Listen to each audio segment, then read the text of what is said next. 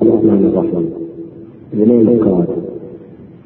The Islamic Da'at Center in King Khalid Air Base presents the topic of Islamic concept of God, given by Brother Bilal Phillips. بسم الله الرحمن الرحيم. قل هو الله أحد الله الصمد لم يلد ولم يولد ولم يكن له كفوا أحد. In the name of Allah, the Beneficent, the Merciful. Say, He is Allah, the One. Allah, the eternally besought of all. He begetteth not, nor was begotten, and there is none comparable unto Him. على رسول الكريم وعلى آله وصحبه ومن استنى بسنة إلى يوم الدين. All praise is due to Allah, and Allah's peace and blessings be on His last Prophet Muhammad sallallahu alayhi wa sallam, and on all those who follow the path of righteousness until the last day. The topic that I'll be discussing or presenting this evening is that of the Islamic concept of God. A question that Muslims are often asked: what is it about Islam which makes it unique or different from other religions that teach the belief in God and doing righteous deeds? The answer to that question lies in the Islamic concept of God. This concept is particular to Islam. Though most religions believe in God or in one God, the approach or the concept which is held by Islam takes the idea of oneness to a level which cannot be found in any of the other religions.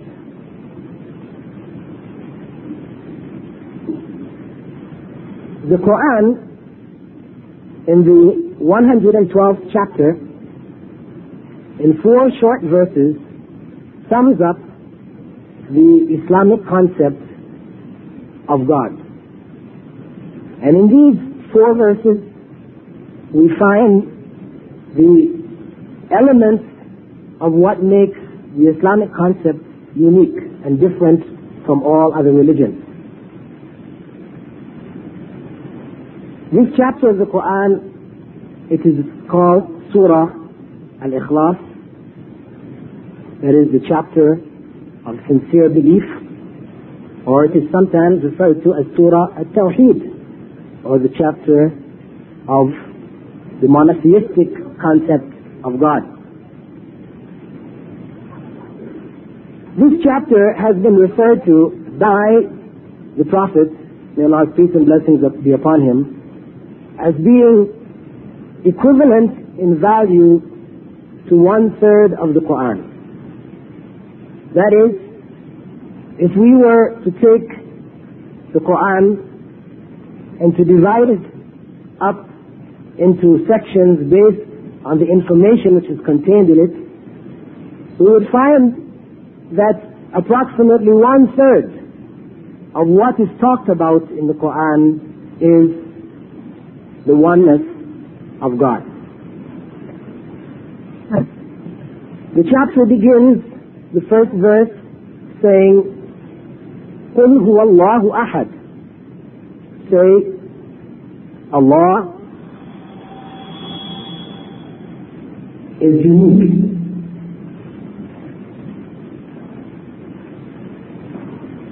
The term Allah is in itself unique.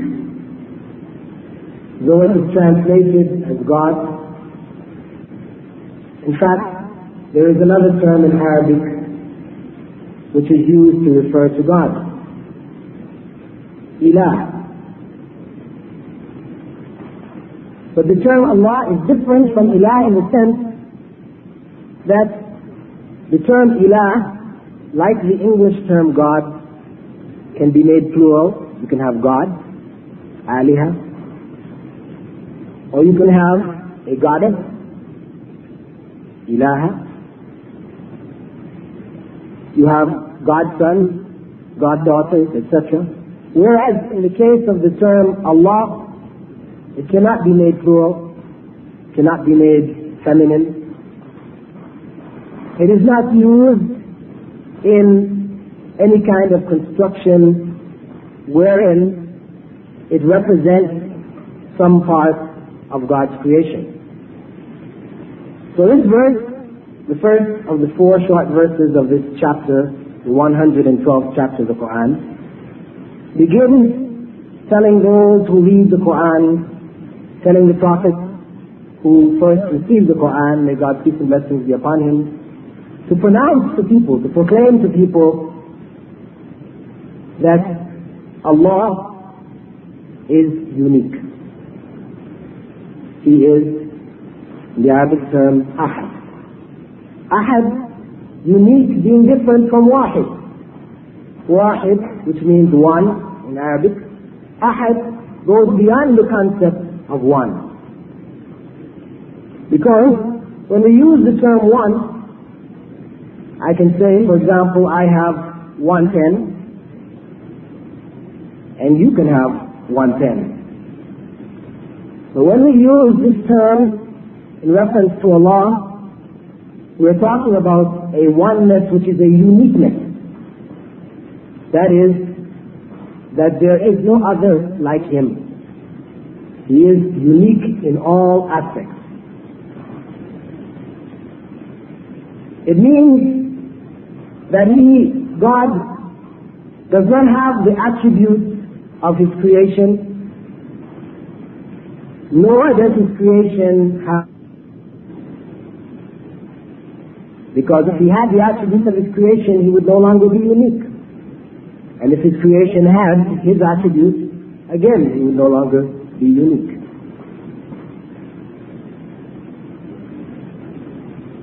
Allah goes on to say in the Quran, in the second of these 4 short verses, Allahu Samad. Allah,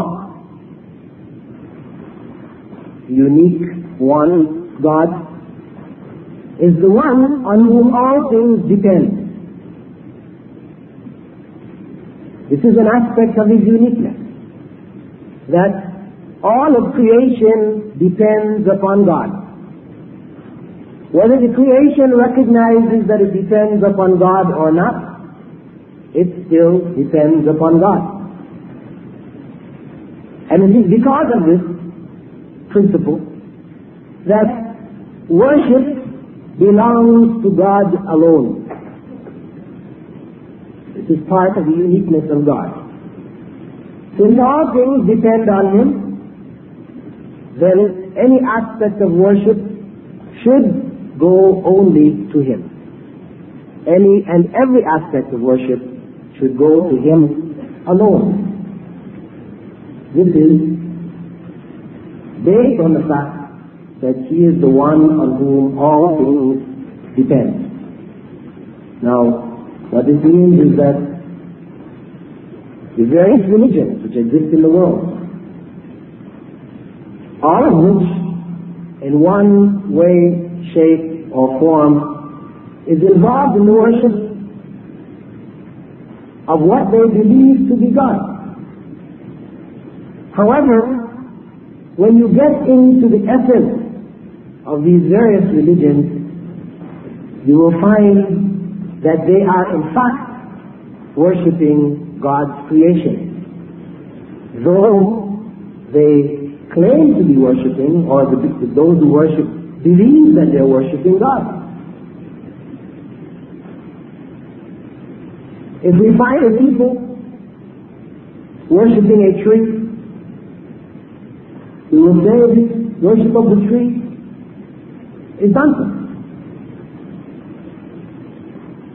It could not possibly bring them any good. However, those people who worship trees, and there are people still today in different parts of the world who worship various aspects of nature. If these people, when they worship trees, sticks, rivers, stars, if these people, when they worship nature, did not have any of their prayers answered, they would not continue to worship. For sure. They wouldn't continue to worship. They would go to find something else. So for sure, these people, when they worship nature, some of their prayers are answered. However, when we look at these unfortunate souls worshiping nature, we'll say, but it's not the tree that is answering your prayer. It is God. It's not the tree who is answering your prayer. It is God.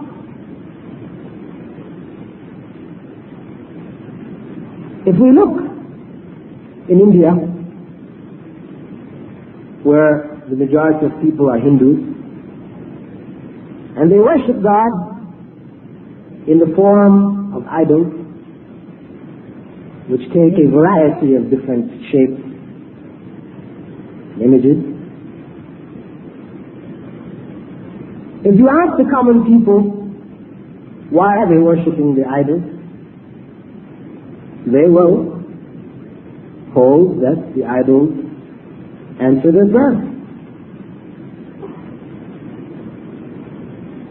If you ask the intellectuals among them, or those who hold priestly positions, they will explain that they are not actually worshipping the physical idols that we see.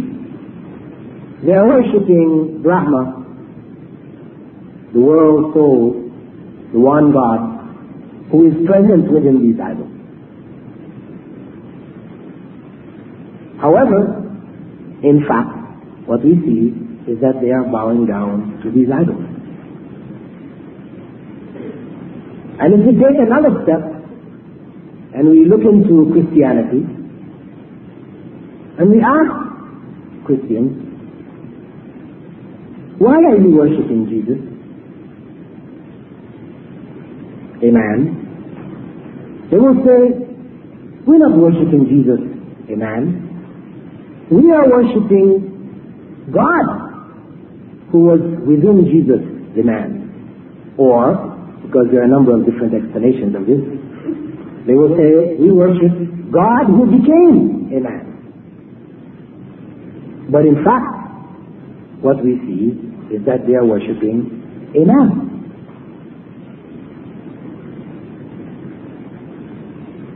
When you come to Islam, what you find is that God is not represented within His creation in any way, shape, or form. God is worshipped without any kind of image. Because once you put an image to God, an image will be made up of what we have perceived, what we have seen. It will mean that then God becomes an aspect of His creation. So it is only in Islam that we find worship directed only to God alone, without any intermediary. He is the only one who can answer the prayers. He is the only one who does answer prayers. Therefore, He is the only one to whom prayers should be directed.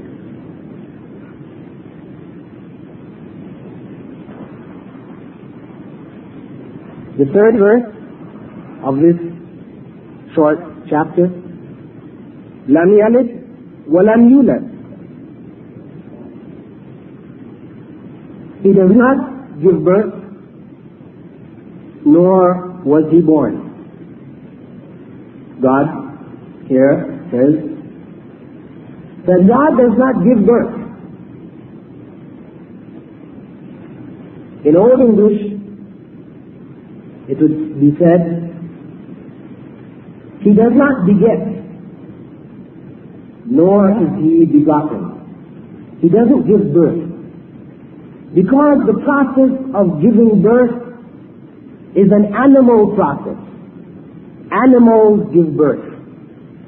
Men who belong to the animal world, we give birth. It is an animal process. God is not an animal. God is the creator of animals.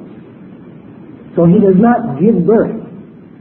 And God began this verse with this concept, not giving birth, because this is an area in which most of the people who have gone astray in the worship of God have become deluded.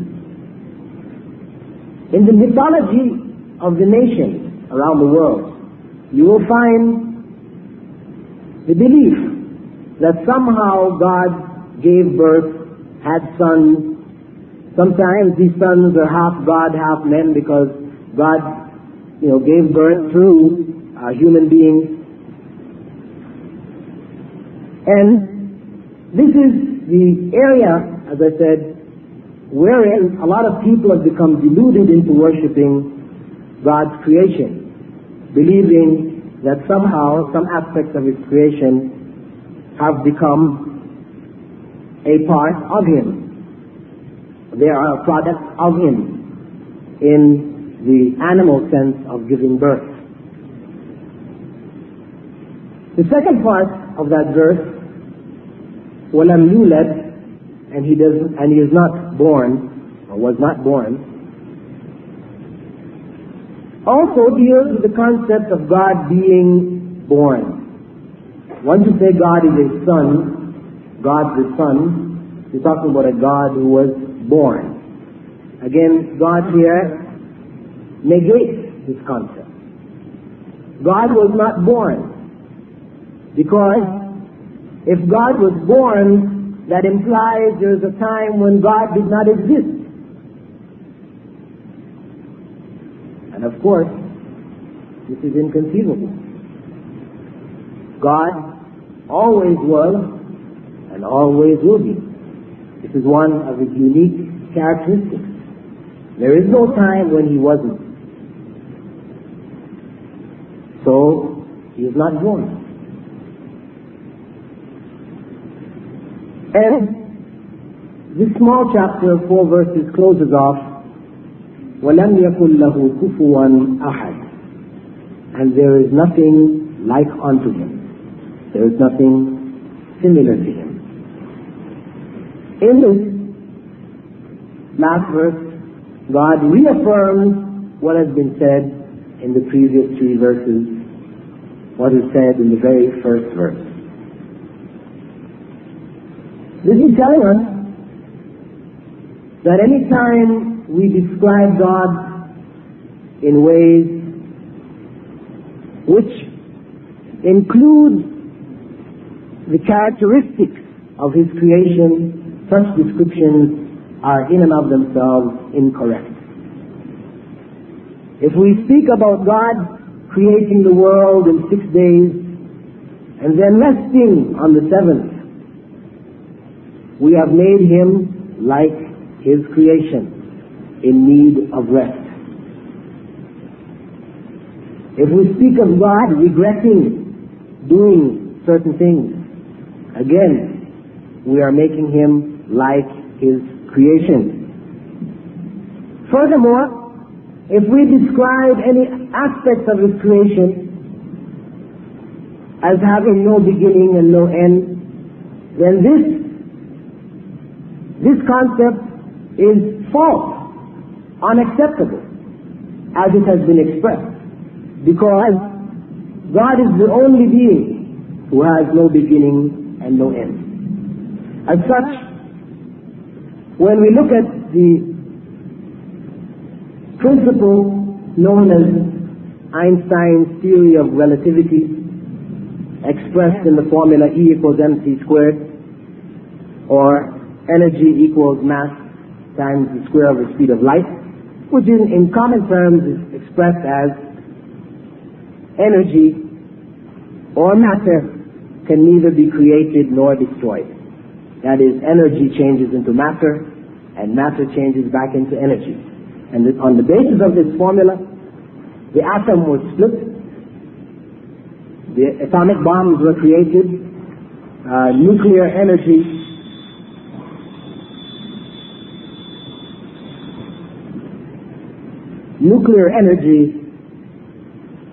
is utilized by man in various parts of the world. However, from an Islamic point of view, this formula is false as it is expressed. Because if we say that energy or matter can neither be created nor destroyed, we are saying in fact that energy or matter is uncreated, without beginning. This is God. God alone is uncreated, without beginning. When we say it cannot be destroyed, we're also saying it is without end. And we know that God alone is without end. All else in His creation comes to an end.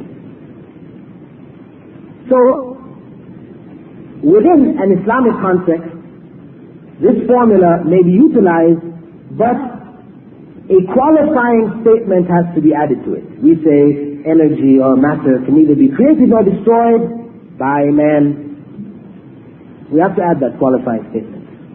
Otherwise, the statement as it exists gives to God's creation the attributes of God. And it is on the basis of this principle that certain segments of the Muslim world have broken away from what we could call the orthodoxy. Because when we speak of Islam, Islam is one. There is only one Islam. Though it is common to hear people speak of Shiite Islam and Sunni Islam, we see this in the newspapers, as if there are two versions of Islam. But in fact, there is only one Islam.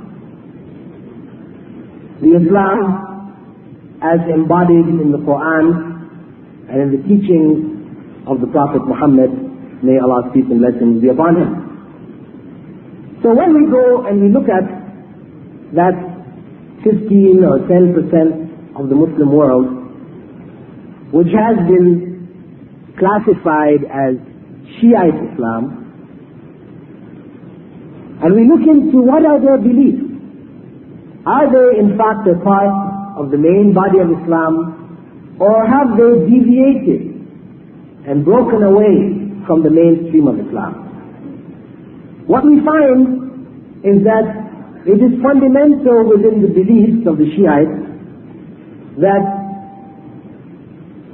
there are 12 individuals known as the 12 Imams, who begin with Ali, the son-in-law of the Prophet Muhammad, may Allah's peace and blessings be upon him.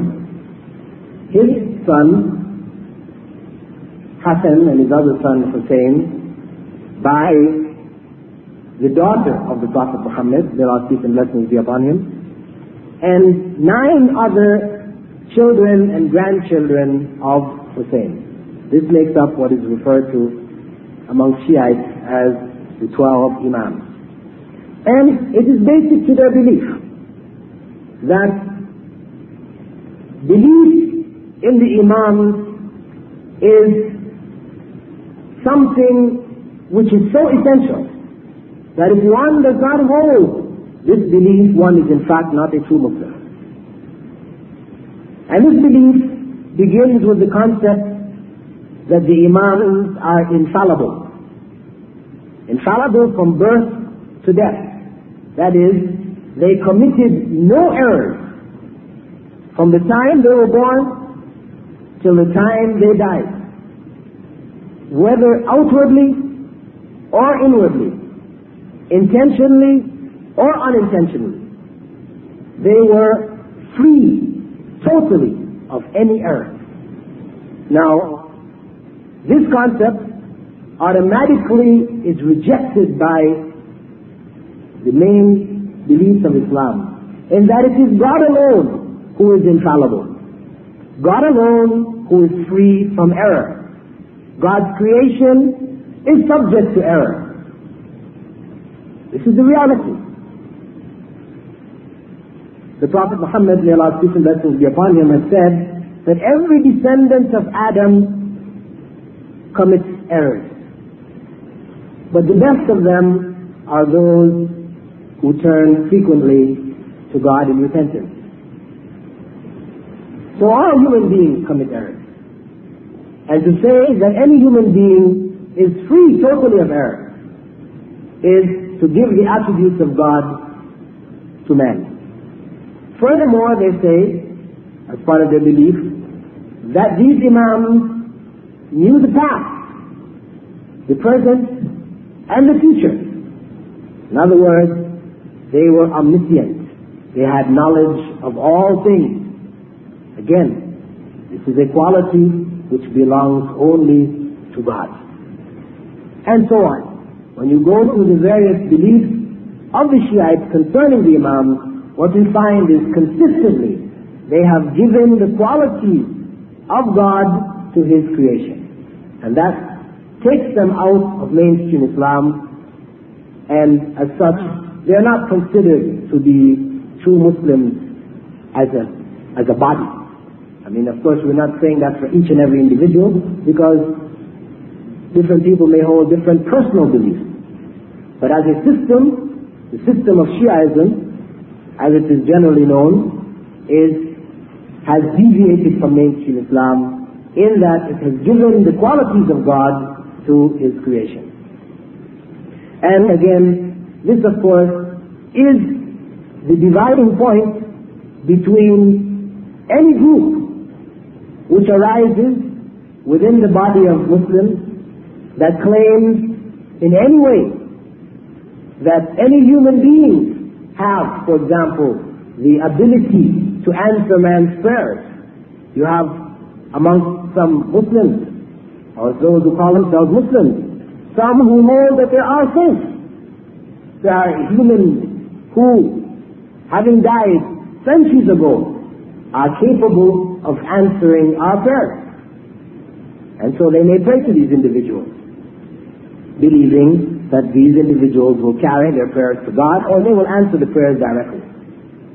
Such beliefs take them out of Islam. Because, as I said in the very beginning, God is unique in that He alone is the one who can answer prayers. There are no intermediaries between God and man. I know, some people may say, well, you know, when you want to see the base commander, you can't just walk up, knock on his door, and walk into his office.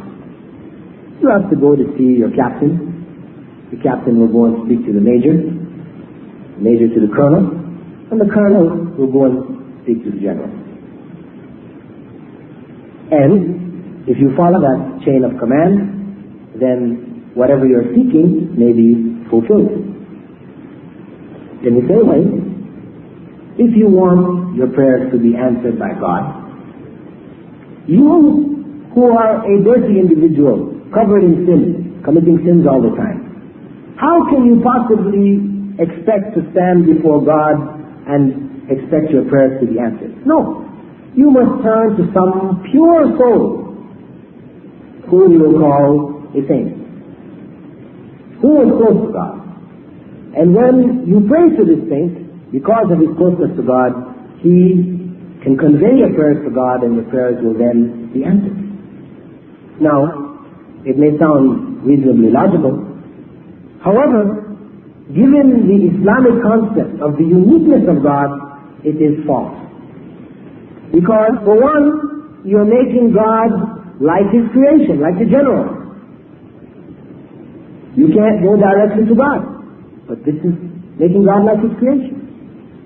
Two, you are giving some of God's creation the ability to answer your prayers for you. For those who pray to saints, expecting them to answer their prayers.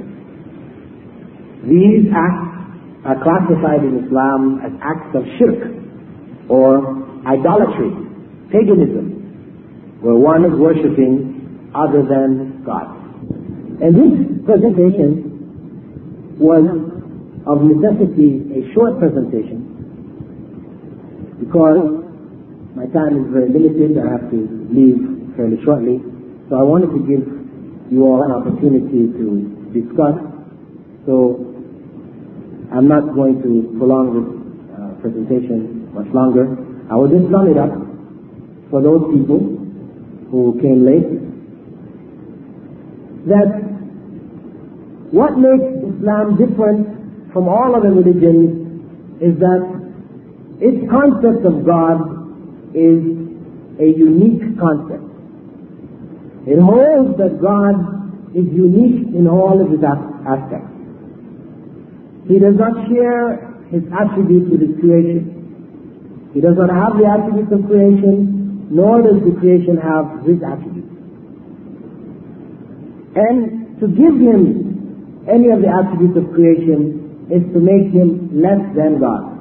Because just for some people will argue, well, don't you believe that God can do anything? Of course, we will normally say, yes, God can do anything. And then somebody will say to you, well, couldn't he have a son? Now, when we say that God can do anything, actually you have to qualify that. You can't just say, yes, God can do anything. No.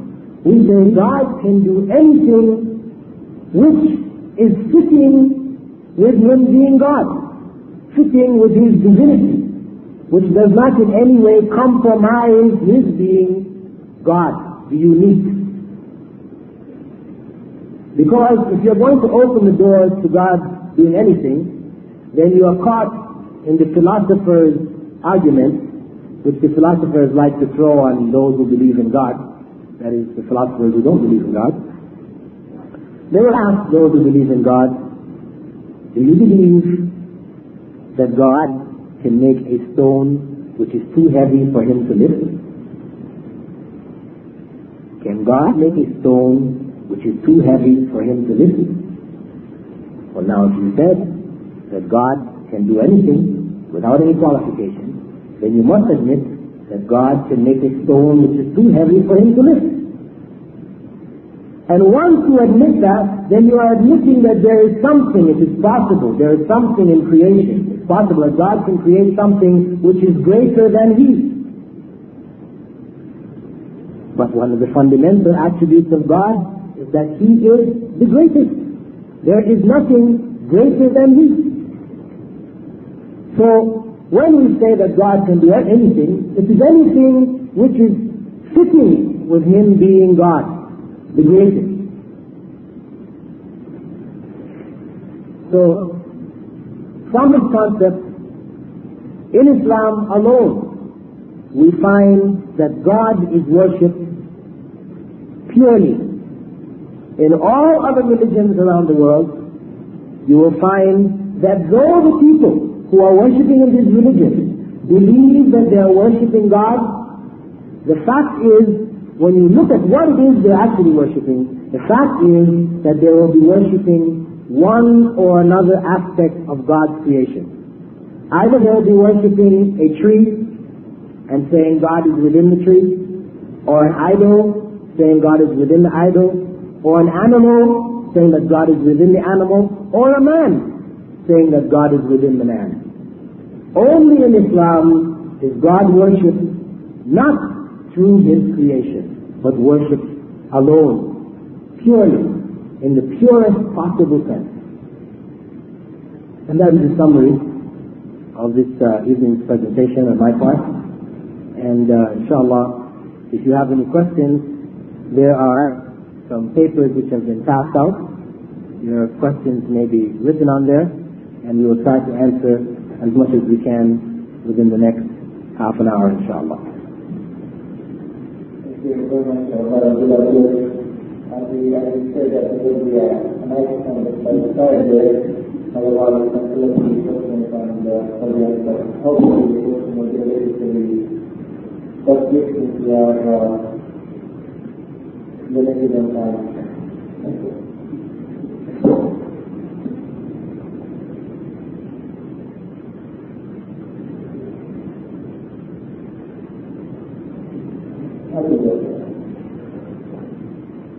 السلام عليكم ورحمة الله.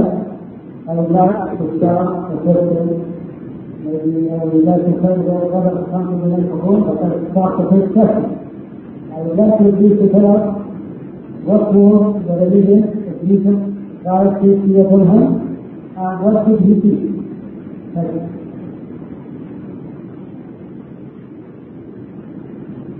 The religion of Jesus, we believe to have been the religion of Islam. Islam meaning submission to the will of God. Jesus taught his companions to submit to the will of God. There are so many statements that can be extracted from the Gospels where Jesus is quoted as saying, it is not as I will, but as the Father will. Thy will be done on earth as it is in heaven. Variety of places where you find Jesus indicating to the people that it is not about man's will, but about submitting to the will of God.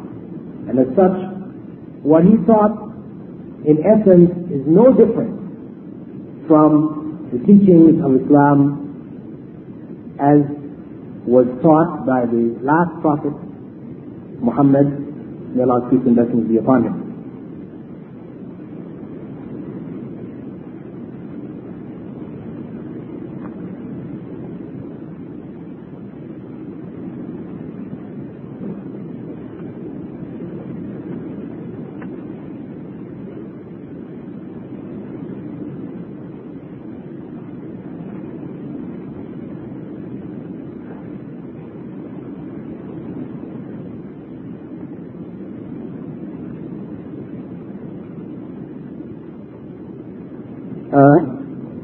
There's a question here. Meditation is also one of the best ways of worshiping God, like prayers.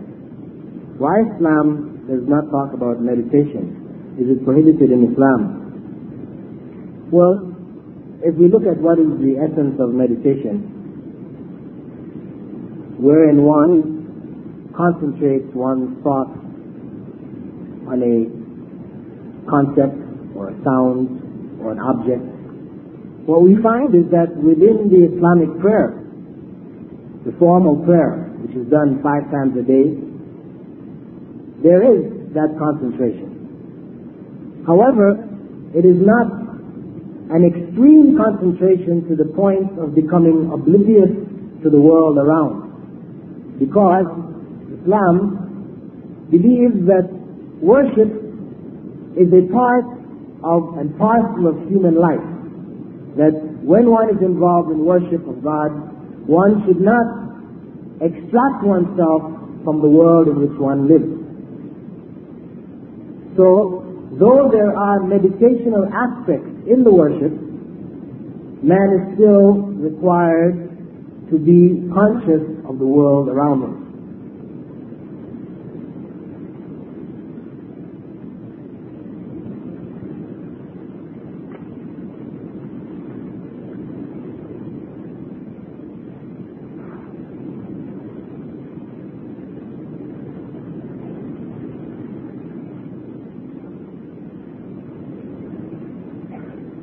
Question, there are many Muslims around the world who do not know how to read the Quran in Arabic. And because of this, they cannot pray alone to observe the 5 times prayer, obligatory prayers, except on Friday, where there is an imam who leads the congregational prayer.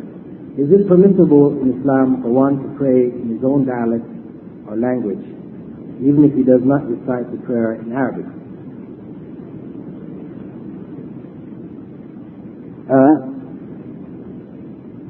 When a person becomes a Muslim, or when a child reaches a point where he's being taught the prayers,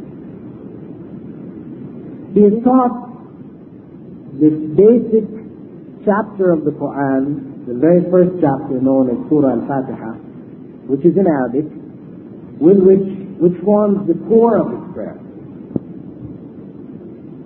If one does not know the Fatiha, the core prayer, one may say different words of remembrance of God, like Subhanallah, Walhamdulillah, in the prayer, until one learns this much of the formal prayer.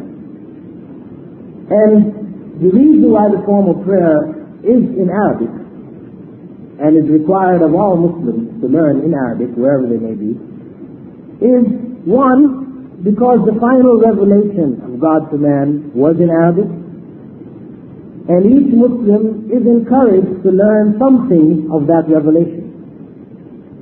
Furthermore, what we realize too is that when a Muslim goes, for example, to China, if the call to prayer was made in Chinese, then he would not know when the call to prayer has come, when the time for prayer has come. And if he happens to stumble across a mosque and go in there and the Chinese were praying, when there's an imam who is Chinese leading the prayer, if he was leading the prayer in Chinese, they again would be lost. They wouldn't know what in the world was going on. So the Arabic, having the main body of the prayer in Arabic, provides a unifying factor for Muslims all over the world. Wherever they go, they may know when the time of prayer has come.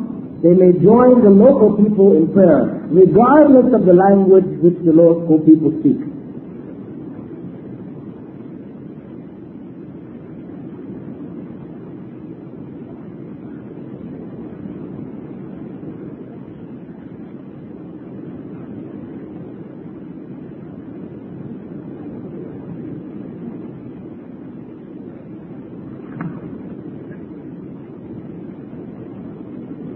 Question is raised here.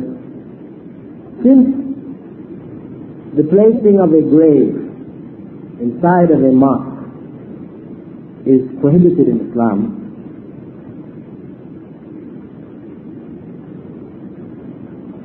why wasn't the grave of the Prophet Muhammad, may Allah's peace and blessings be upon him, outside of the mosque? Well, what we should understand is that where the Prophet was buried originally was not inside the mosque. He was buried in the home of his wife Aisha. And after his death, whenever the following leaders of Islam, known as the Caliph, expanded the mosque, they expanded that mosque of the Prophet in all of the directions except in the direction in which the Prophet was buried. However, after the time of these caliphs, when some change took place in the leadership of Islam, where people were not as vigilant in following the teachings of the Prophet, may Allah's peace and blessings be upon him, we found that one of the Umayyad caliphs, I believe it was Marwan ibn Abdul Malik, expanded the mosque to include the house of Aisha. This was a mistake. And we would hope that at some time in the future this mistake would be corrected. But the grave itself, as I said, was not placed in the mosque by the companions of the Prophet, but the mosque, a section of the mosque was extended to include the grave by later generations of Muslims who did so in ignorance.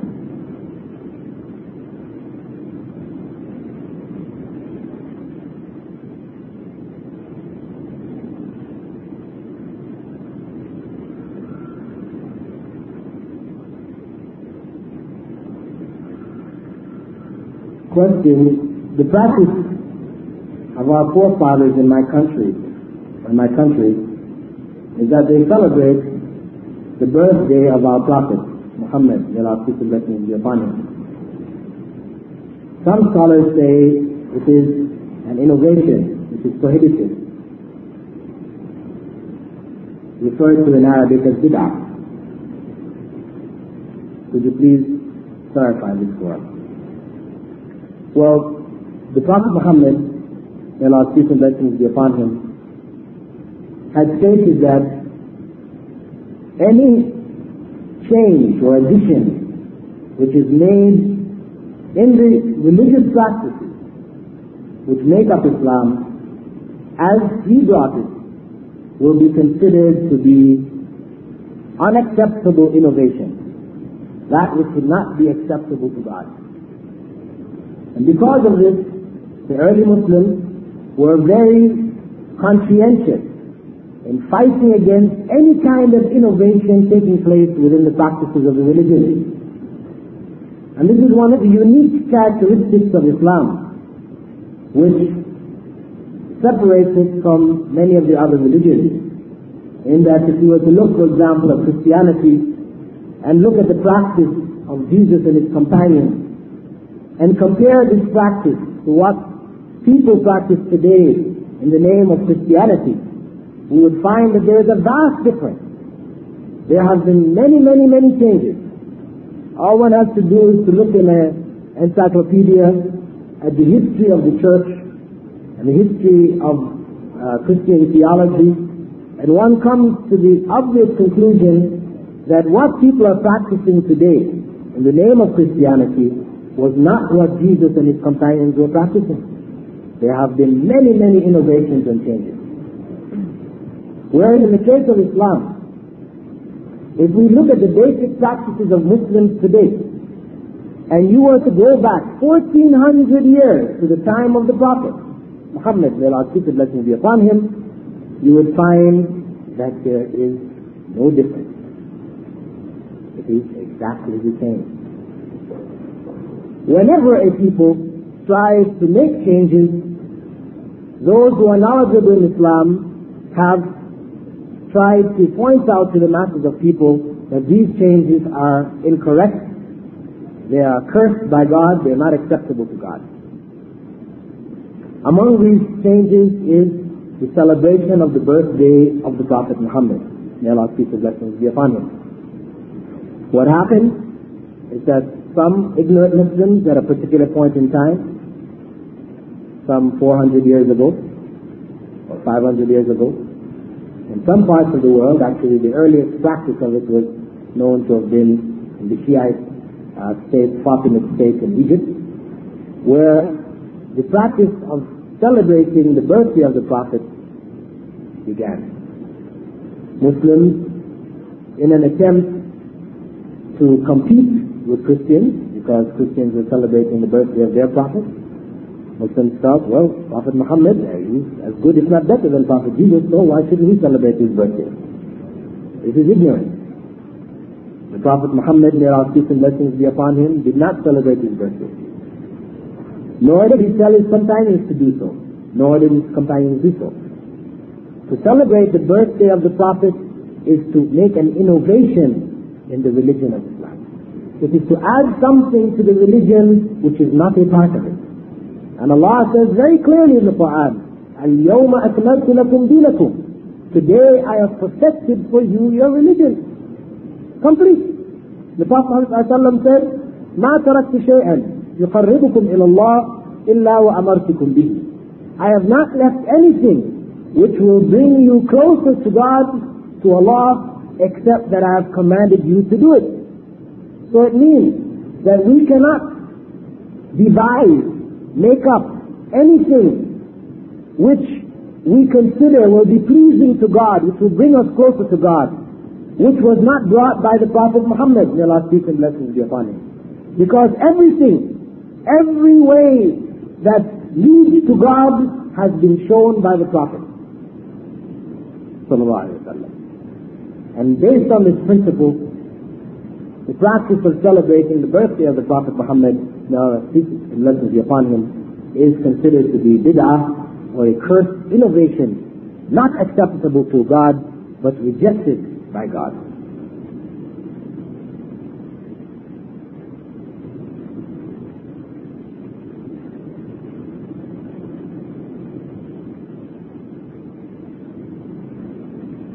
Question: after the destruction of this world by God, where will be the location of paradise and hell? Well, God alone knows that. I would not pretend to be in a position to describe or to tell you where the location of paradise and hell is going to be. If God has not told us, then it is not for us even to speculate.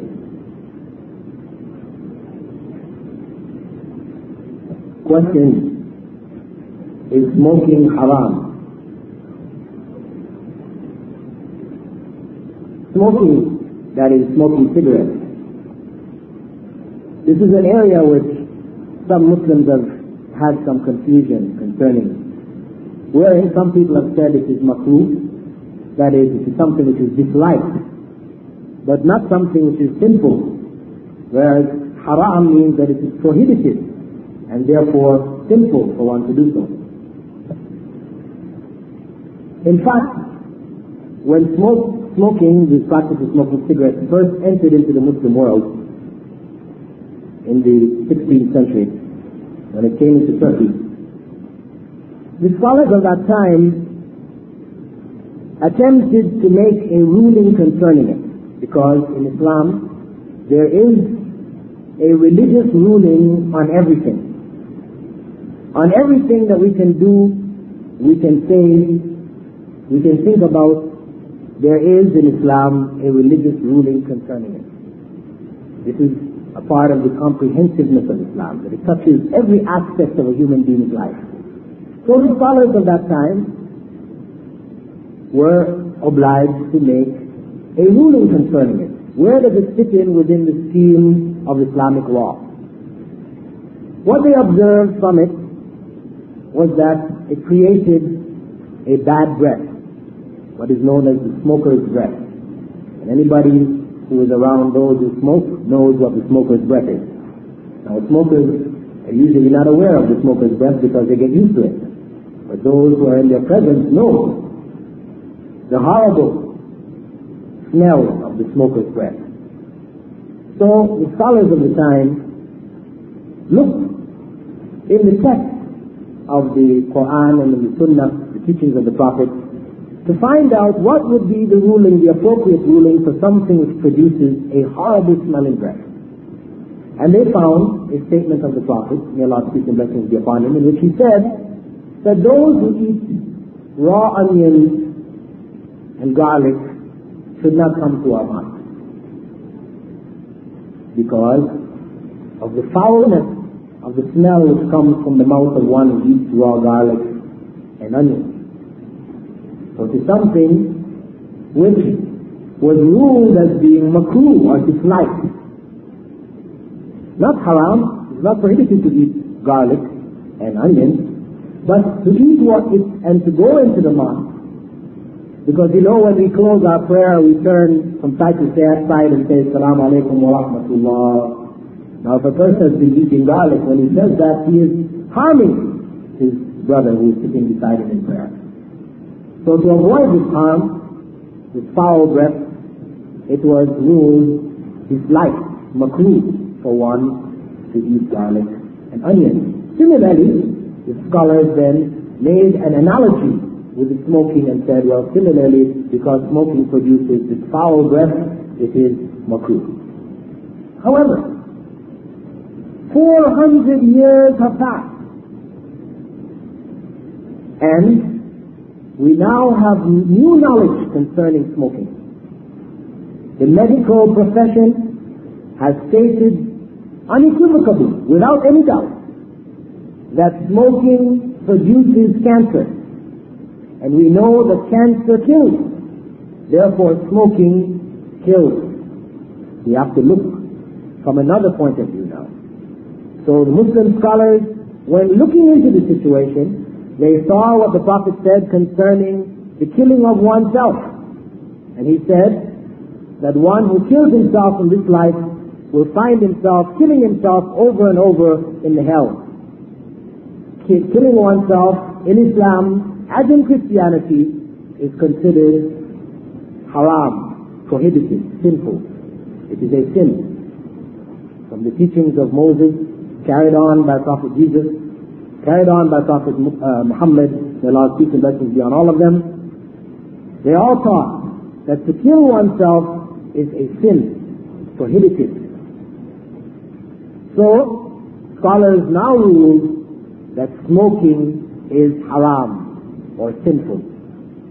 So any sincere believing Muslim or sincere believing Christian would not smoke, knowing that smoking kills, because suicide is prohibited. And one may argue, well, when you smoke, you're not killing yourself, just like stabbing yourself with a knife or drinking poison. It's not the same thing. But if I were to say to you, listen, if you were to take a tea glass with only a few drops of poison, every day you drank that little bit, and after 6 months or after a year you died from it. Is that any different from taking a full glass and drinking it one time and dying from it? No. It is still suicide. When you take that substance, knowing that it will kill you, then your act is an act of suicide. There are substances, according to Islamic law, which may be in and of themselves halal or permissible, but for some people it may also be haram. For example, if you are a diabetic, and the doctor tells you if you take sugar it will make you comatose and you will die. For you, taking sugar is sinful. So, in summary, the Islamic position concerning smoking is that it is haram or prohibited, sinful. Question. Why do Muslims, before they go to observe their formal prayers, why are they obliged to wash their body parts? Actually, if you go into the Bible, the person who asked this, obviously is a Christian. If you go into the Bible, you will find reference to ablution. Prophet Moses, Prophet Jesus, and the prophets before and between used to wash themselves before prayer. It is not something new which Islam brought. This was a part of the teachings of the Prophet. That cleaning, washing of the hands and the face, the mouth, the feet, this cleaning is not merely a physical cleaning. It is not the main intent behind it. Part of it is cleaning, because if the commander of the base sends a command for you to come and see him, and you are dirty, wearing your dirty clothes, what are you going to do? You're going to go and change your clothes, because you're coming to stand before the commander of the base. Well, if you feel that way, should you not feel that way even more so in the case of God? In fact, God has said in the Quran that we should take our best clothing when we go to prayer. And we try to present ourselves in the best manner when we stand in formal prayer. Of course, one may make informal prayer anytime, anywhere, without having to go through the acts of cleaning. But the act of cleaning is also a training ground for Muslims to maintain cleanliness, purity, keeping one clean not only before God but with his fellow worshippers, because when Muslims pray, they pray very close together, side by side, shoulder to shoulder. And if one does not clean oneself properly, then there will be all kinds of smells coming from the people in their prayers. But as I said, fundamentally, the cleaning of oneself is a spiritual act. We go through the washing of the hands, the mouth, face, etc. But in doing so, we do so believing that we are preparing ourselves for the worship of God. we are bringing our mind and our spirit into a frame that we may worship God in the purest sense that we can. So, this is the requirement which has been prescribed in the final revelation, confirmed by the Prophet, and it is in fact a confirmation of the teachings of the earlier prophets. It is not something which was brought by Islam new, but merely I'd like to just thank you all for coming, and I hope that what has been discussed and presented has been of some benefit to you.